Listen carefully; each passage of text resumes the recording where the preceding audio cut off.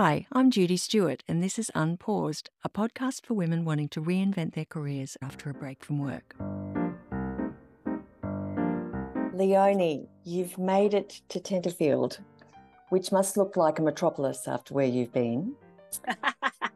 Welcome back. Thanks, Judy. It is heaven to be here with friends, staying with some friends on their property. And it's just the tonic we need. Don't you think you should say who the friend is?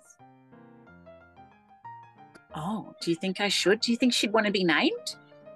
Yes. Well, I'm staying with Annabelle Hickson of Galah Press on her beautiful pecan farm. Her sister Katie and I have known each other since we were 10, and Katie's living here with her family too. So it just felt rude not to call in on our way home. The joy, Leonie.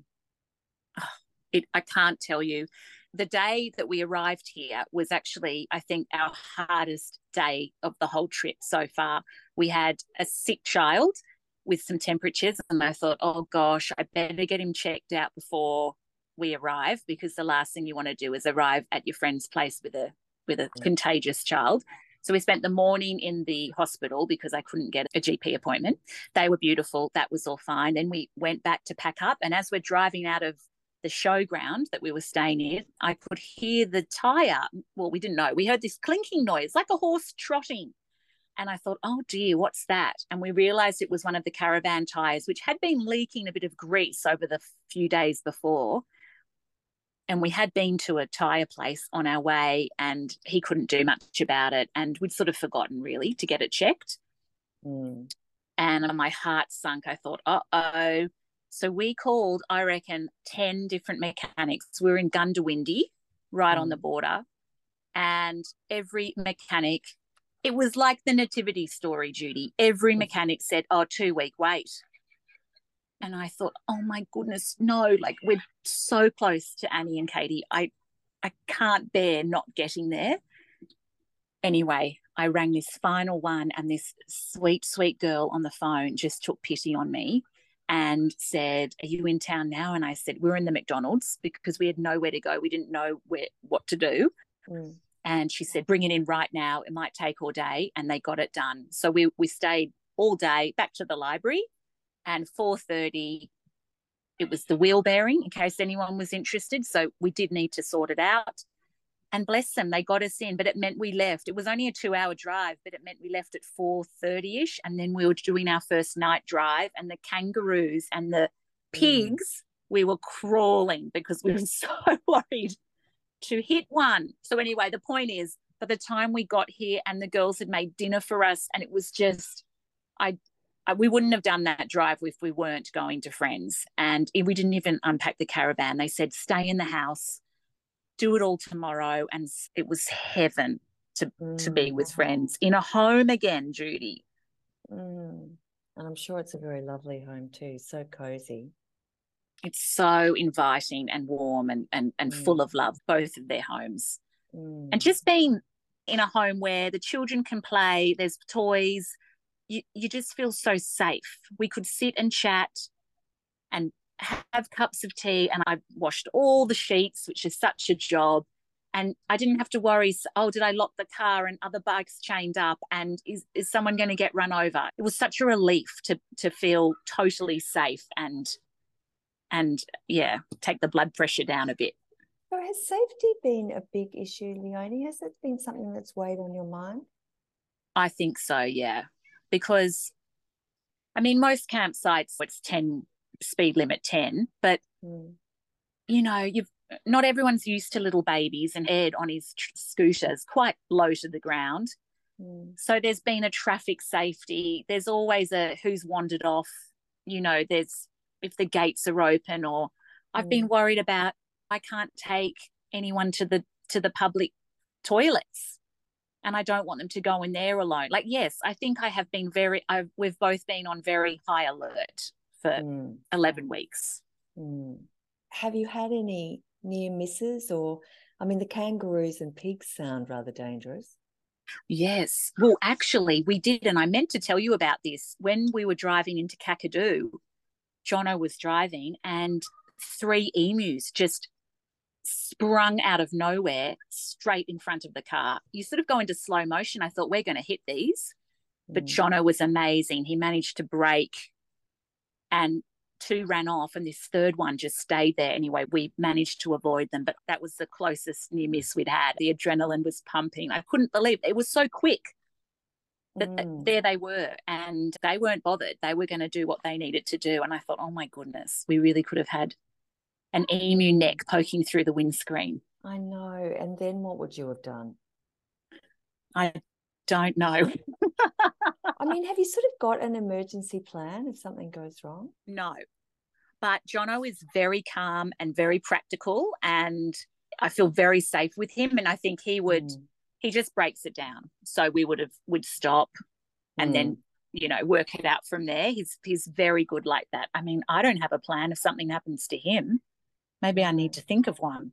Well, it's probably a bit late for that now that you're back in the realms home state, yes, roads. But yes, it is interesting. I suppose it's handy having a caravan. You're a bit like a tortoise with a shell on its back. Yeah, we have said that a lot, actually. If all else fails, you just stop and you set up camp there. And that has been very reassuring to know that we've got food, we've got a bed, and we'll work it out. And the most remote we've been is Kakadu, and that was still full of campers. So there's always someone driving past who would stop and check if you're okay. And people do stop? Yeah. At one point, we have these sort of extended side mirrors to see around the caravan, and one of them flew off as we left Port Augusta. And so Jono had to sprint back 250 metres to get it. Of course, it was all smashed, but we were on the side of the road for a while, and every single car stopped to check we were okay, which was so lovely. Yes, reassuring, isn't it? Yeah. Leonie, I've got one more question to ask from my listener questions. Oh, yes. And it seems like a good time to ask it in view of the fact that we seem to be talking about danger. What has made you afraid and required courage you didn't know you had? Oh, this is such a good question. I'm trying to think of something wonderfully dramatic, but Sounds like the whole trip has required courage, to be honest. Well, I mean, this is a boring answer, but there have been days definitely where I'm not bothered with any of it. I do not want to pack. I do not want to make a bed. I don't want to make the lunch. I just want to lie down and read my book by myself all day. And it's just that knowing you've got to keep going, just keep marching through the motions, and it will get easier. I always forget that when there's a bit of a hard day, the next day is always so much better. I did have, I'm not very brave, and I've always had trouble with heights. And we were doing this bushwalk in Kakadu, and it said, oh, there's a viewing platform. And the big boys had run on ahead. Jono had the baby in the hiking chair. And I looked up and said, I'll just stay here. I'll wait for you. And they said, no, because the bushwalk keeps going over the other side. And I thought, okay, well, I'll have to keep going. So I got up there, and as I'm going up, I mean, it wasn't that bad, but for me, I would never do this. And as I'm going up, I'm thinking, how am I going to get down? I get to the top, and it's amazing, but I can't. It's a beautiful view, but I can't go close to the edge. Everyone else is peering off. I'm having a heart attack.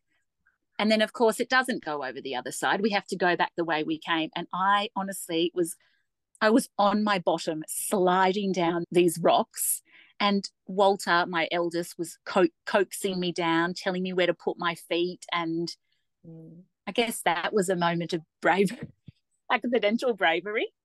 You couldn't be speaking to a more sympathetic listener, I must say, having been down a few tracks myself in that fashion.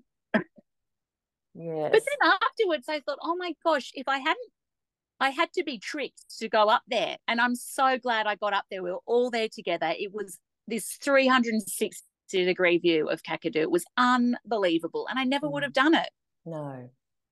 Do you think when you think back to the beginning and, what you knew then and what you know now, what would you do differently? Oh, my gosh, there's so much. There's so much I do differently. But I am a big believer in naivety helps a lot. I quite like to go in not knowing much at all, because I know it's better just to start.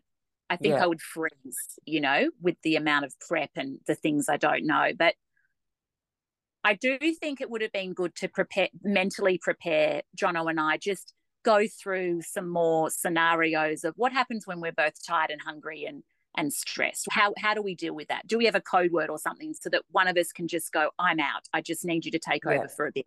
That would have helped for sure. And that would have then fed down into the children a bit more too, I think. But other than that,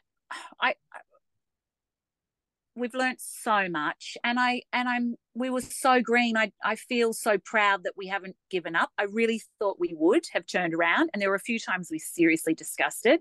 But I don't think we could have done it any other way. This was the way we did it, and this is the key thing I'd say to anyone thinking about doing it is it is so different for each family, and there's no right or wrong way, and just start, because you can always go home and imagine what you can see and do if you just begin. And Leonie, now that you've turned for home, how do you make the homeward journey more interesting so that you're not just thinking, oh, I just want to get home and I'll just mow down the kilometres? How do you make it still be fun? Well, I don't know if we've succeeded in that, but definitely being with friends has helped a lot. And we had an old family friend in Gundawindi, so just, going to a house, having an afternoon tea or a dinner, that was heaven. She really looked after us. And then being here, and then we're going to Jono's cousin. So that has really helped. Just the social aspect of having friends and being in homes, that's so different to everything we've been doing so far. And also now we're doing much shorter drive times too. We've really said no more 8-hour days, no more huge schleps. We're so close now. These last 2 days being with friends has just filled my cup so much. I'm so glad we did this. It's so different to being on your own. I think at the end, once we've seen our last friend, I'm hoping we will just have a couple of days doing some sort of beach camping, because we haven't seen the ocean. We haven't swum in the ocean for so long. We love the ocean. I think that will be just such a nice way to finish it off before we get home. And what do the kids say? I mean, where are they at the moment? What are they talking about? Are they still in the moment? Our eldest is definitely ready for home. Definitely. He's his soccer teammate won the grand finals. Oh, they did win. And they did win. And then the other day I thought, oh my goodness, I've got to do all the registrations for term 4 and I've missed half the deadlines. So I'm like, oh my goodness, I'm so sorry. But the other 3 are fine. The homecoming, I mean, Leonie, we must do an episode on that, because that will be so interesting to see how, if anything, is different. Yes. I can't wait actually to get home, and I feel so pleased to know how much I love our home, and that actually the life we've set up there is a really good one for us, because I've been so challenged on this trip and wondered what in the world are we doing. And now I realise, no, you have set up routines and structure so that you can cope with 4 children, and that's why it's good. And it's really consolidated that we're on the right track at home. So that's been so nice to think about. And I just hope none of us will ever complain again, Judy, because we're just going to be so grateful to be right, that's going to last 1 hour. But I'm determined to bring in. They will remember. The older ones will definitely remember. Yeah. Well, I think this trip will pay it forward way longer than I realised. I think this trip will give and give for a long time after us getting home, I hope. But it'll be very interesting to sort of track that. But I think, and even just for you, Leonie, how different you feel you will be, in all the roles that you have as a result of this great unburdening. It is good that it occurred to me that children are breaking up from school this week. Some children have already broken up. So the school thing is over now. The break from school is over. Yes, exactly. And last week I thought, oh my goodness, we haven't done the term long assignment, and I just made us do it and get it in, because I thought, no, you've done some of the work. Let's finish it off, guys. Let's get it in and be so proud of ourselves. And we did. That's the thing. I really hope everyone feels really proud of themselves, because I'm so proud of everyone. They've done so well, and And yeah, I can't believe we got so far. I can't believe we reached the top end. It's like a dream. It's a dream, yes. Well, lots of questions for when you actually get there, but perhaps we'll have time for one more chat en route. Yeah. Now that you really are back in New South Wales, at least. Yes. Across I'd the love border. that. That'd be great. Okay. Always good to talk. Speak soon. Bye. Bye.